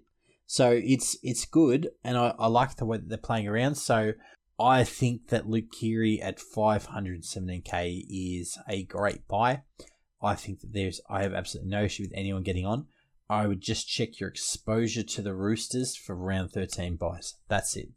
What about you? Yeah, and well, this is it. And, in the past, I've been very vocal about Keary's HIA risk, but Stu, he's not playing his ball running 5/8 role. It's a dinner suit role. It's very, very, very different. How often was he tackled last night? I don't think there's a stat for how many times he doesn't need to be. That's what I mean. It's. Oh gosh, I really want to. I don't think I can afford it. Bloody hell! I'd be blowing 3 trades to do it. That's hard. Mate, you got to spend money on to buy good guys. That's the thing. Yeah, but I'd be getting rid of someone who's going to make me cash to do it, if that makes sense. I do. Look, either way, I saw him. He looked good. He got the 55. It wasn't with 1,000 tries, so I think as he settles into the role, who's doing the kicking? Manu's not going to do much kicking, and the only other person who's going to do a bit of kicking is Brandon Smith, who you're about to talk about. That's it. Well, look, let me pull up. Hold on. Let's for kicking. Let's talk about this. So I'm looking at the match stats here. Joey Manu kicked for 34 meters. Yeah, so that was actually a good kick, by the way. Yeah, Luke, it was a good kick, but it might have been 2 kicks in the end. But for 34 meters, it was the one kick, right? The one that got the line goal dropout. Yep. No, it was a 20-meter restart, but yeah, I know the one. It should have been the line goal dropout, but yeah, they stuffed it. Keary kicked for 10 points worth 313 meters, right? Made a grand total of 17 tackles. That was in a game where they were pretty dominant with field position, right? I'd be expecting probably closer to the mid-400s. That's right. So, which is a huge upgrade to his base stats. So, before this game, he was average. Look at these numbers, somewhere in the low hundreds of kick meters per game. So, yep, I'm definitely keen on him. There was a try in there. He did get the try for his 55 as well, right? And he did get a field goal in there too. So it is inflated, but I still like it. All right, the other one that we got there, James. Let's talk about Brandon Smith. Yeah, you got to do it. Yeah, I got it. So look, Cheese is back. I've just got to say it. I got on it last week. So not last, 2 weeks ago now. I've been enjoying it since. He's still got a break in at 17. He's still cheaper than I get on him. His DPP, he's going to cover you for a lot of games this season. Break even is 17. So he's just, the things that I like about it, his minutes are up. His fitness appears to be up. He really didn't achieve much again. But I don't know whether you're watching, Mitch, but that line break that he did where he just busted straight through the line underneath, ducking under tackles, that's classic cheese. It is. That's the sort of cheese we saw early last year in that Parramatta game where he broke his hand. It is. He looked really good. And look, you look at the injuries he had this year, Stu. I think he's had a concussion and the ribs. It's not like the sort of things that he's not going to bounce back from once they're healed. There's no reason to think he can't keep doing this week to week. No, and look, he got a 60 with 14 points worth of demerits, so 5 missed tackles, an error and a penalty. So, look, you can see that the base stats are there, and unlike Rd9, he's doing well. So 35 tackles, which is decent. But the thing is that it was just like an offload, a turnover tackle. Like, they're all repeatable, right? 45 kick meters and 120 meters gained. So he only had 45 kick meters, so that means Kiri is doing all the kicking. Yeah, he kicked, I think, once or twice during the game at a dummy half. So we also got to talk about James Tedesco because Teddy's back. He's probably the cheapest you'll buy. He was looking good chasing in through the centre, and he wasn't running for junk tackle busts out of his own end trying to make something happen. Did you notice that, Mitch? Like, he looked good. It wasn't just like running like a running back trying to find a hole like he has been for the last couple of seasons, just pushing at people. So I'm liking it a lot where he was actually backing up on good play. I think that the Roosters were looking much better. So I reckon you can buy Teddy for under 600k, which is a pretty good option most years. You do have Origin coming up. So it is a little bit of a tougher buy, but he's still a good player. And you can hold him to the end of the year, right? Yeah, 576 for Teddy. That's easy to swallow. Yeah. Now, speaking about another guy, Joey Manu. So for another 40 grand, you get Joey Manu for 616k. So you didn't make 615k. Got a 70, guys. And again, for him, it's all pretty repeatable. Like, that try that he scored is just something that he can do. So it's not unbelievable.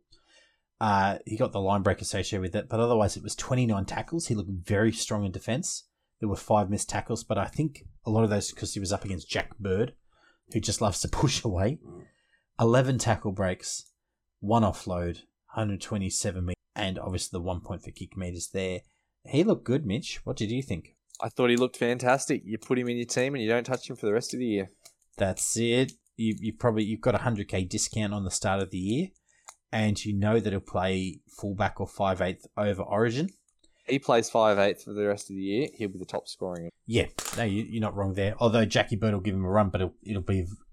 Look, if you own them both, you're laughing, right? Yep, just like you. We got to talk about Egan Butcher real quick. For those who didn't so well done, he still kept his starting spot in minutes as Tupouniua and Angus Crichton are both sitting on the bench. I reckon he's still sell territory there, mate. Yeah, look, he certainly sells soon. So if you've held, that's great, but you probably should enjoy the cash rise. We've got to talk about a couple of last guys real quick. Angus Crichton, just chuck a star on him. I'm expecting huge price drops coming off the bench. He got 27 to 63, which is expected upon return. He looked okay without really punching the line through or doing any Angus Crichton style things. He'll just take a few weeks to get his confidence back as troops return like Nat Butcher. So, but if and when he gets that starting spot back, we want Angus Crichton, and we want him as cheap as possible. So, it's an easy swap. You probably swap Hosking into Crichton, right? Well, depending on the timing. or Preston. Oh, look, Preston. You'd certainly be happy for that. I'm hoping that Angus Crichton spends a few weeks on the bench, and then I can trade in someone even cheaper to him, right? Well, I think he'll spend probably 2 more weeks building his minutes up, and then you've got another 2 weeks for break even to balance. So what we're looking at, 4 weeks maybe?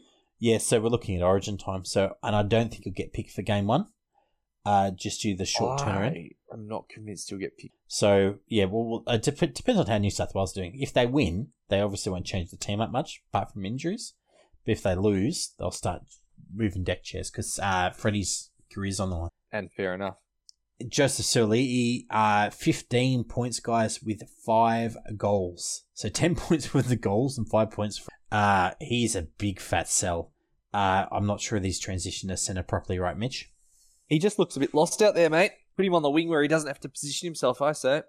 That's it. I think they do that, except I think that they're longer on wingers than they are on centres. So, on the plus side, guess who returned from their 3rd ACL construction reserve grade this week? Billy Smith. So, talk about resilience there, mate. Far out. He a bit like Adam DeWay, he must be on his last chance, though. Lest he go the way of one of the Stanley brothers who had multiple. I think Kyle Stanley or Chase Stanley had 4. So that's it. Well, at a certain point, they might fail. Like, if you look at what's his name? Who played for? I can't even remember. Hooker played for the Panthers. Also played for the. He played halfback. Peter Wallace. Peter Wallace had a failed ACL repair. It happens. And look, we could go into it, but it's just one of those things. I think some body types, and I think it was Chase Stanley, said it. His body just wasn't built for rugby league, and I think, unfortunately, that could be the case with Billy Smith, who is, by all reports, an absolute stud. But that's 3 years of ACL rehab, mate. That's a lot of time. That really starts to knock the wind out of you as a player. But I'd love to see him back and succeed. I really am rooting for Billy Smith, so hopefully he can get in there and play some good footy. I won't be touching him this time around, though. No touching. So no touching. Let's talk about a guy who people are interested in, Bunty Afoa. So got a PM from this from one of our regular listeners, talking about Bunty Afoa, 57 all base stats. Now that is definitely true. So I took a bit of a dive on Bunty Afoa, and look, he did play very well during the game because I was noticing how well that he was pushing through. Just pulling up his particulars now.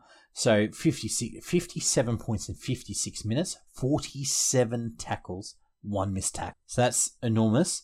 It is also more than any 2 of his games this year combined, Mitch. Jesus. And I think it was because essentially he was playing that team. There were 0 players left on the bench at the end of that game for the Warriors. No joke. There was no reserves because they had Jazz off, they had Tohu off, they had Chance with their HIA, and then Bailey Sirenen also went off for a Cat 2 HIA assessment with like 15 to go.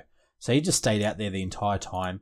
And obviously he played over the limit, but I can't see Bunty repeating that ever again. I don't even have anything of reference from Bunty to refer this to. So I can't see him as necessarily a straight up buy. The only thing is that, and we got Mitch Barnett like a little while away, don't we, Mitch? Yeah, well, we're just not sure, right? As I said, I think, was it last week or the week before? Last week. It was either a burner or a discal injury. Well, I said a burner would be 1, maybe 2 weeks, and he still ain't back, so I don't love it. If he's lurking now, Barnett is lurking in the reserves, is he not? No, he's not. I don't love it, mate. Barnett could be any length of time. Couldn't tell you, but it's not going well if he's still not back. Yeah, look, the answer is okay. So with Bunty, you certainly can. He'll make you some quick term cash.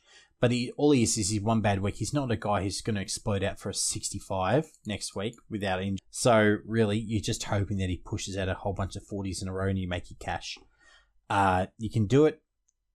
Go for it. So I'm not super. With that in mind, who have we got winning this one? I think I've got the Roosters probably by about 16. Simply due to the fact that the Warriors are missing. Dylan Walker's not going to get off on that, man. The judiciary's not getting anyone. It upsets me though. It upsets me that he's not going to get off. I know. It's stupid. That should have gone through by now, shouldn't it? I am going to capture. I'm going to capture that though for the screen grab. It upsets me that he's not going to get off. It does. It's ridiculous. I've played barely any rugby league in my life, but I've watched a lot of it. It's just one of those things. I work in anyway. It's just you can see his arm is clearly trying to wrap the ball for the offload. I'm sick of Phil Gould saying it, but on this occasion he's right. They're ruining the game. Like, I get that we need to get the head knocks out. I could not agree more. But it's a contact sport. He took a good hit. You know, you can't. They want him to hold his head as he comes down to the ground. Yeah, put him on a koala mattress. Oh, Jesus Christ. Anyway. All good. I've got Roosters by 4. I think the Warriors will play tough, but you know what? They could get blown out of the water. The thing is, I think in all likelihood the Roosters' attack's going to click another gear here, and Angus Crichton's going to be that much fitter, so you're probably not wrong. Final one, mate. This is the grudge match in our household. Now, we're missing the... we are missing the team list, mate. Sorry, I possibly stuffed that one up. Let me pull it up for you. I will start talking about some of the players, though, while you do this. So, Jack de Belin, I watched him really carefully, Stu. We were big on him last week. He looked really good.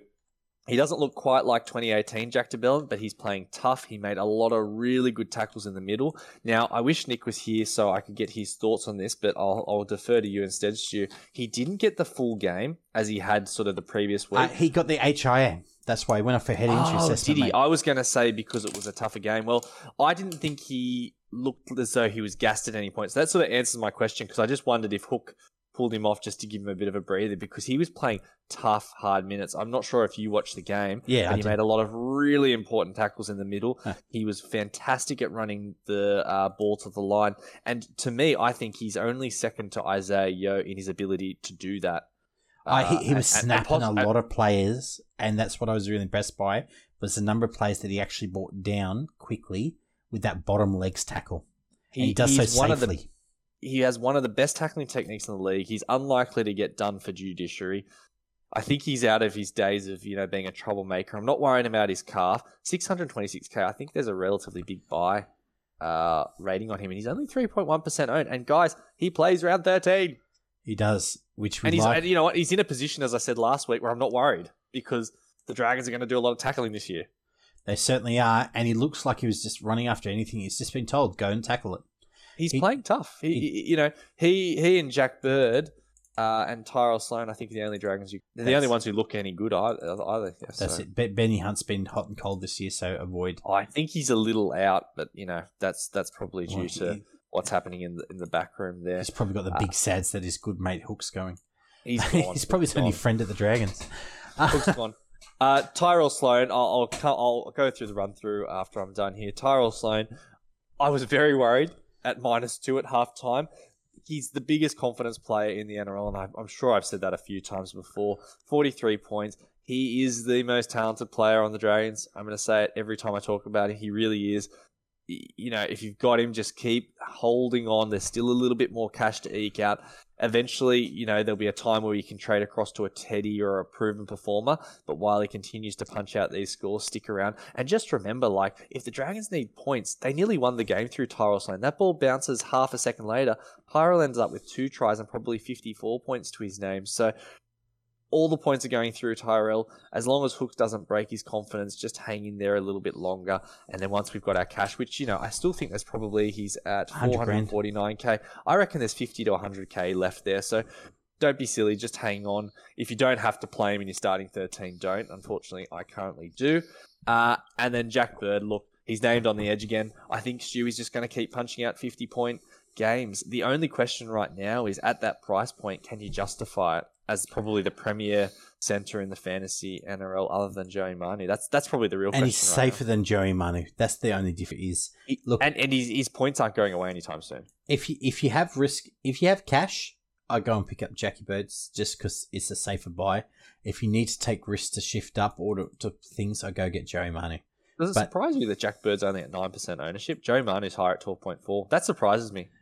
Joey Manu was really high early percentage as well, and what I would call, as dumb as it sounds, a lot of dud teams owned him early on, you sort of Unanas type team that people. You better hope Emma doesn't listen to this podcast, mate. She would have known it from the start.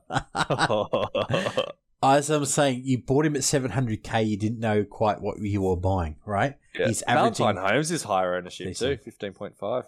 He is. So look, Jack Bird, he's a hard guy to own because watching, he can exercise in pain. As soon as I bought him, the first week I bought him a couple of weeks ago, I was just like, oh my God, I'm on the train again.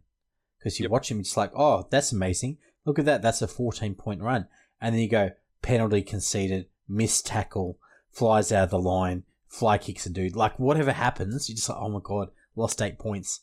So it's a frustrating ride. So we'll see how he goes. Now, I'll quickly run through the teams, mate. So Michael Muller is named to start at prop after a late inclusion from the bench on Anzac Day. He wasn't particularly good up the middle, so really looking forward to his brother returning. Zane Musgrove, thank God, is just the replacement player. Jacob Little is off the bench at hooker, and I thought he looked pretty good there, but could swap with Moses Mbai. I don't think that's going to happen after impressive showing at dummy half. I think that's really using Mbai to soften up the opposition to give Liddell a clear run up the guts. They look much better with him there. Yep, they did. I think I'd be playing 20 minutes of Mbai just to let Liddell take on the softer forward pack, a bit like what the Panthers are doing with Sonny Luke, and then you can park Mbai there in case you have an injury like they did to Moga out in the wing. Yes. Anyway, that's what I'd be doing. Bulldogs versatile forward New Brown is set to return 2 weeks ahead of schedule from his elbow injury suffered in round 4, so he's only going to have done the 5 weeks. I think I said he'd he'd be between 4 and 6. So that to me actually sounds about right. Carl Olapu also remains in the reserves, but could be a late inclusion into the side, with Josh Reynolds named to replace Kyle Flanagan in the halves. Oh God, the Bulldogs are going to win. Curtis Morin and Sam Hughes have been named as new faces on the interchange list, but could see further changes as the week unfolds. Now, Josh Reynolds being named, Stu, we've got to talk about Matt Burton. Yeah, we do. Okay, so look, he's drinking the milkshake at 7, and will do so with Reynolds too. So I've got to get on rating. Like, I was really worried about Burton a couple of weeks ago because at 6, once Cole Flanagan, he picked up double the number of receipts of Matt Burton in one of those games. So I wasn't seeing the activity there. This was the game where he got 2 tries, including an intercept try for 80 metres. Still only got a 50, right? Because he's just not receiving the ball. And then the week after, he gets a 39. And I was really worried. I had him traded out a couple of times that week. But turns it around. They put the number 7 on his back just to run this team around. And you can really see the difference that it made. So the number of receipts really increased as far as it went for him. So I was really impressed by that. And the fact is that, like, if you look at here, he got 1 try save, which is impressive, and 3 goals. But so much of the rest is just 423 kick meters. So his kick meters are up. More running as well, because he had sort of the ball a bit earlier. Teams weren't able to gang up on him as effectively because, they knew if he was second man, you can just probably outside him. Yeah, I was impressed. So I'm thinking that Matty Burton is back to where we want him to be. What about you, Mitch? Look, I think he is, but I would take Keary over Matt Burton for 100k less. Yeah, it's just a little bit less safe. We know that Matt Burton will be playing for a long time. You never know when the train will end, and they'll bring Sam Walker back. I think the Roosters look really good, but I think if they start sucking again, then Walker back. Yeah, look, I didn't watch Matt Burton's most recent game, so I'm not going to comment on that 63. But in the games I have watched, because generally I watch every Bulldogs game, I didn't watch. I haven't been impressed, so I'll leave that one to you. At 63 points with that extra base stats, though, it is hard to say no, because I believe he's at 620k, isn't he, Stu? Is that right? No, he's at 668. So look, wow, 160 less for Luke Keary. Come on, you're the value, man. That's true, though. That was with a try and a field goal. So take away those 13 points, we got Luke. I think the only reason he didn't have heaps of points is in that dinner suit role. When you're parked in the opposition 40, it's hard to get kick meters. That's true. So you're right there. Look, Keary is probably the better buy, but if you're looking to buy a keeper half, you could go with Matt Burton, who he's playing the Dragons. That's it. I'm not going to captain him, but he'll do well. Might be running at BMM all night.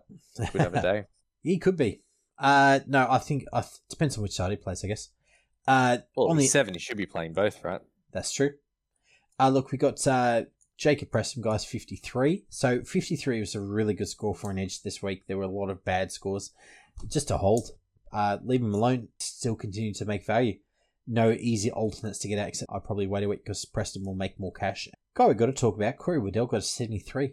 And he won't jag a try and a line break every week, but his score was propped up by all good base stats. So, bunch of tackles, bunch of running meters as well. So, the big thing for him that I like if you're going to get off Corey Waddell is the length of duration of the window that he has. So, the kick-out pec is not back to like round. Did kick-out have surgery? No, I'm not sure whether he got surgery, but he did have a torn pec. So, they're talking about like 8. Depends surgery or not. Keep going, mate. I'll just check to see.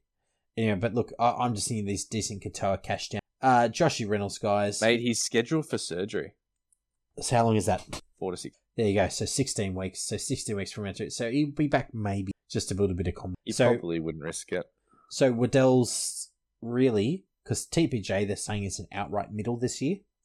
So really, the only danger is Raymond Fatala-Mariner. So the danger for him is due back, who I think is due back, round 14? Yes, that's soon. That's soon. Yep. So might be around 12. Anyway, it's soon. 12 to 14. So you maybe have 4 or 5 for him. But because he's got that good score, that will kickstart his price rises very nicely. So Waddell has probably at least a 3 game. Speaking of that, with that Luke Thompson, when Luke Thompson returns, so Raymond Fatala-Mariner, I've got a star on him. He's now at 399k. He's fallen 161k so far this year. I'm waiting until he's moved out to an edge. He probably won't work out how to play 13 coming back by then. But once he does move back out to an edge, he is going to be another great cash cow. So just go stop what you're doing, pause the potty, chuck a star on RFM, wait till he's named to 12, hop on. The other guy we've got to talk about really quickly is two guys we've got to sell. Rd9. Until this team rights itself, you've got to sell him. You've got a 35. Another 15 points worth of demerits. It's hard to see where he's coming from, I think, until that side gels. Wondering when the soundboard would come out. I forgot. I've had to concentrate all night tonight. Bloody Nick's not there to jump in for me. That's it. So Rd9. I've been moved up to friggin' prop. I'm an outside back. What is this shit? So he's an urgent sell. I bought him because I thought he was back to 21 Rd9, but he's just and once maybe this team gets itself put together at the end of this year, he could be worth a look.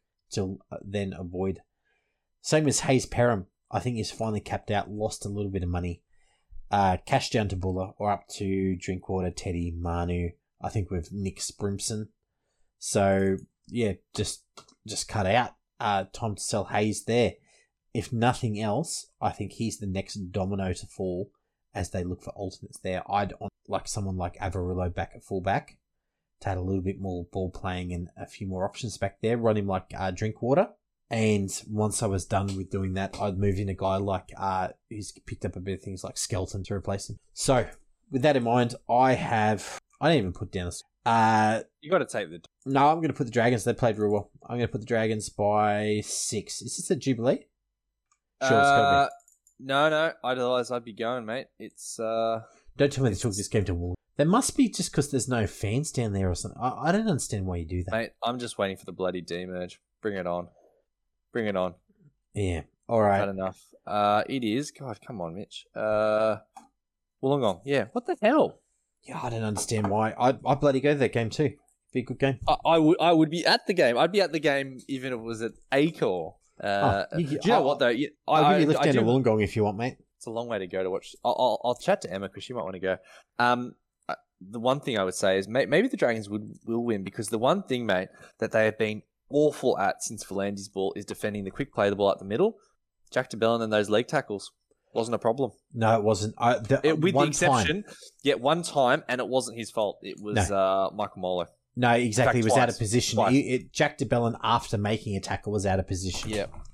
If you had Francis Molo there, it probably doesn't happen. And look, at the end of the day, the Dragons' outfly backs aren't terrible. Like on paper, they've got a lot of good pieces. I wish we had, Jackson Ford over Ben Murdoch-Masila, but there is some good stuff. I just think the coach isn't getting 100% out of them. I felt like they've been a bottom of the top 8 team for a while. I don't see that happening this year, but it'll probably be close. I got Dogs by 6. Excellent. That should be a good game to watch down there. Nice time of year to watch footy down there too. So if you can get the game, go for it. All right.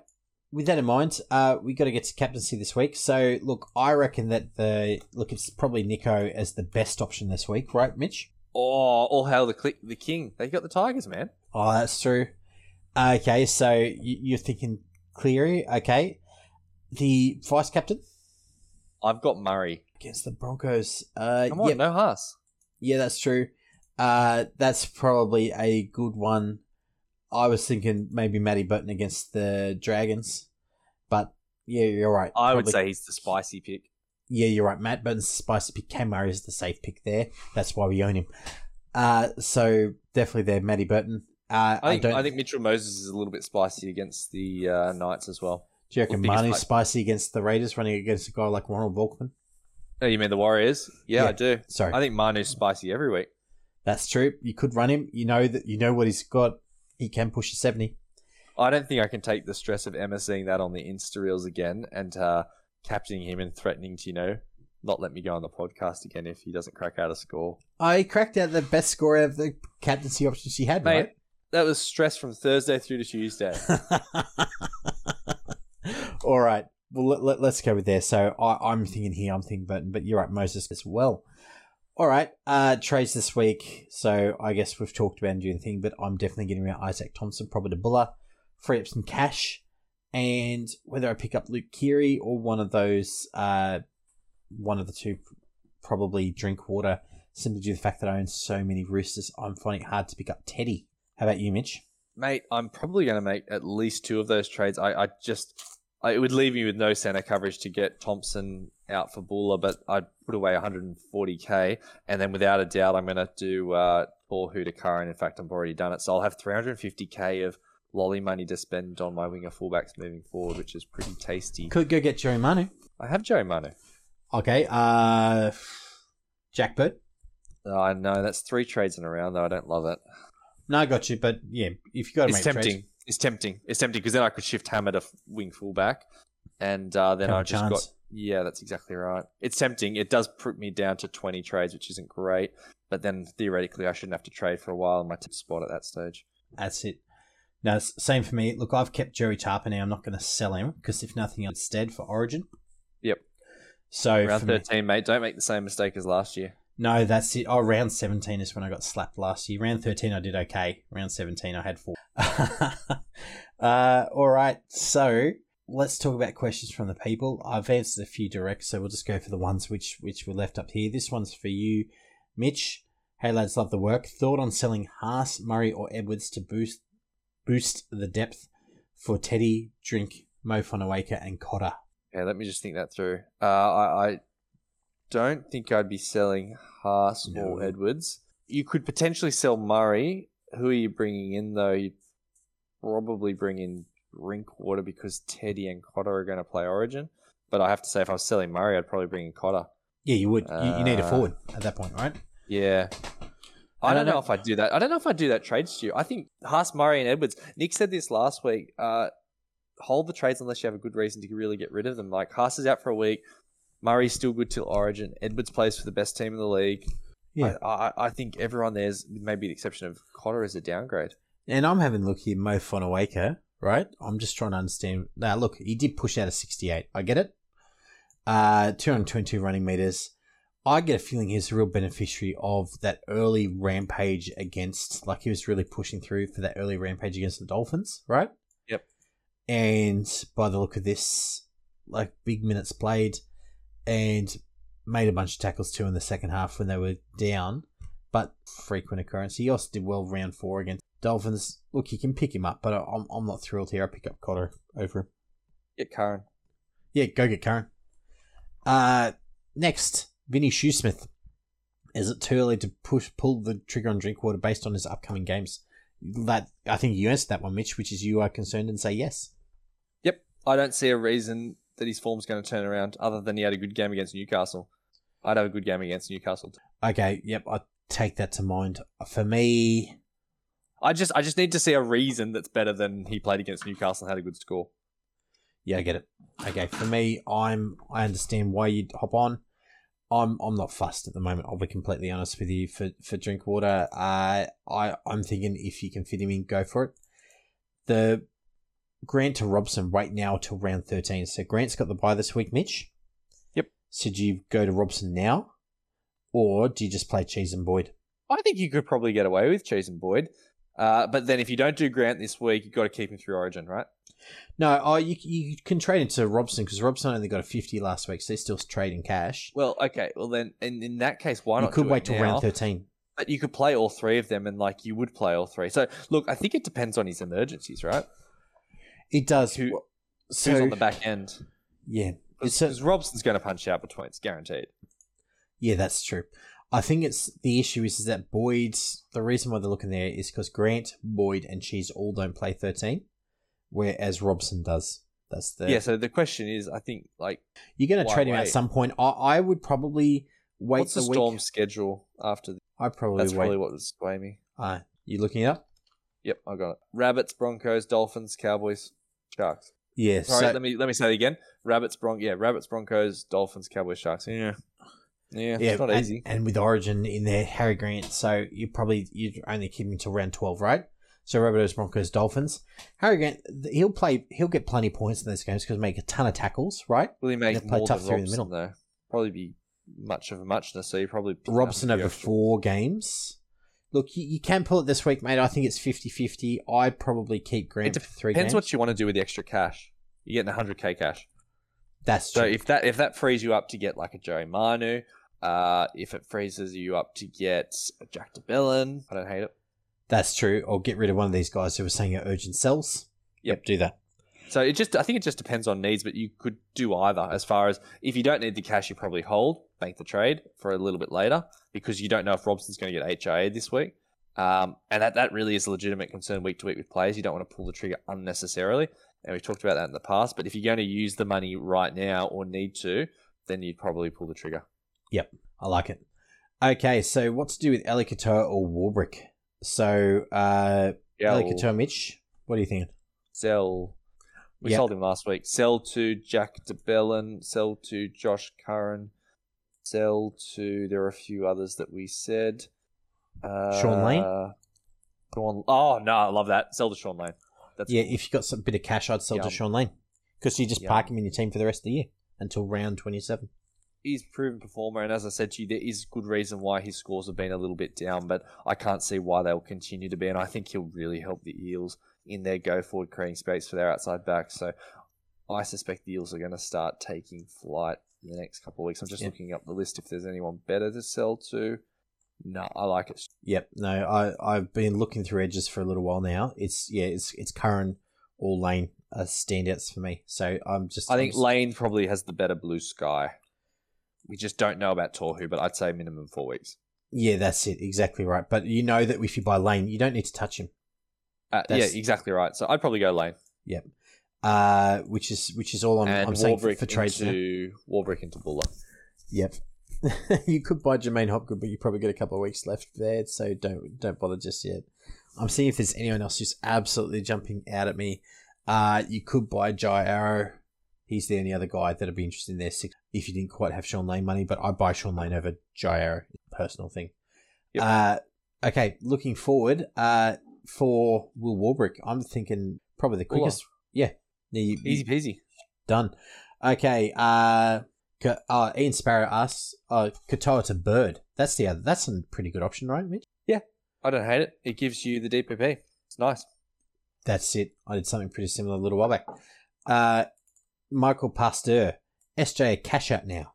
Cash out on the feature, man.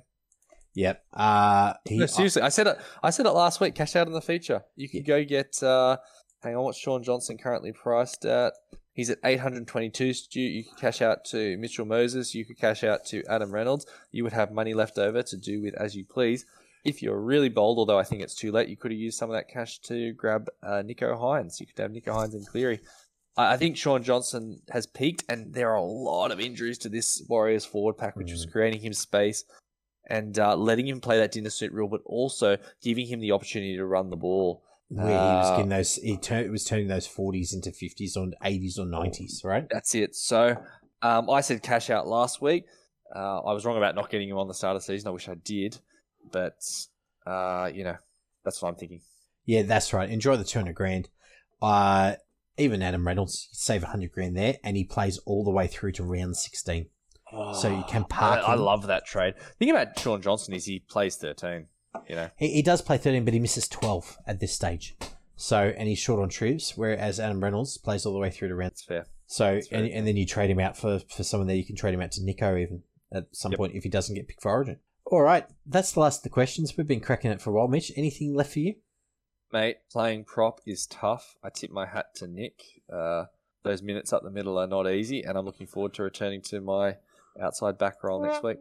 Tough work there, mate, having to turn up. That's it. Had to play the full 80 minutes in the middle. It's not great. I like that. That's a good one. All right. Well, look, thank you everyone at home for listening. We appreciate it. Hopefully you get time to listen to this before the game start, or at least before the Friday games. This is the Boom or Bust Round 9 Teamless Tuesday podcast signing out.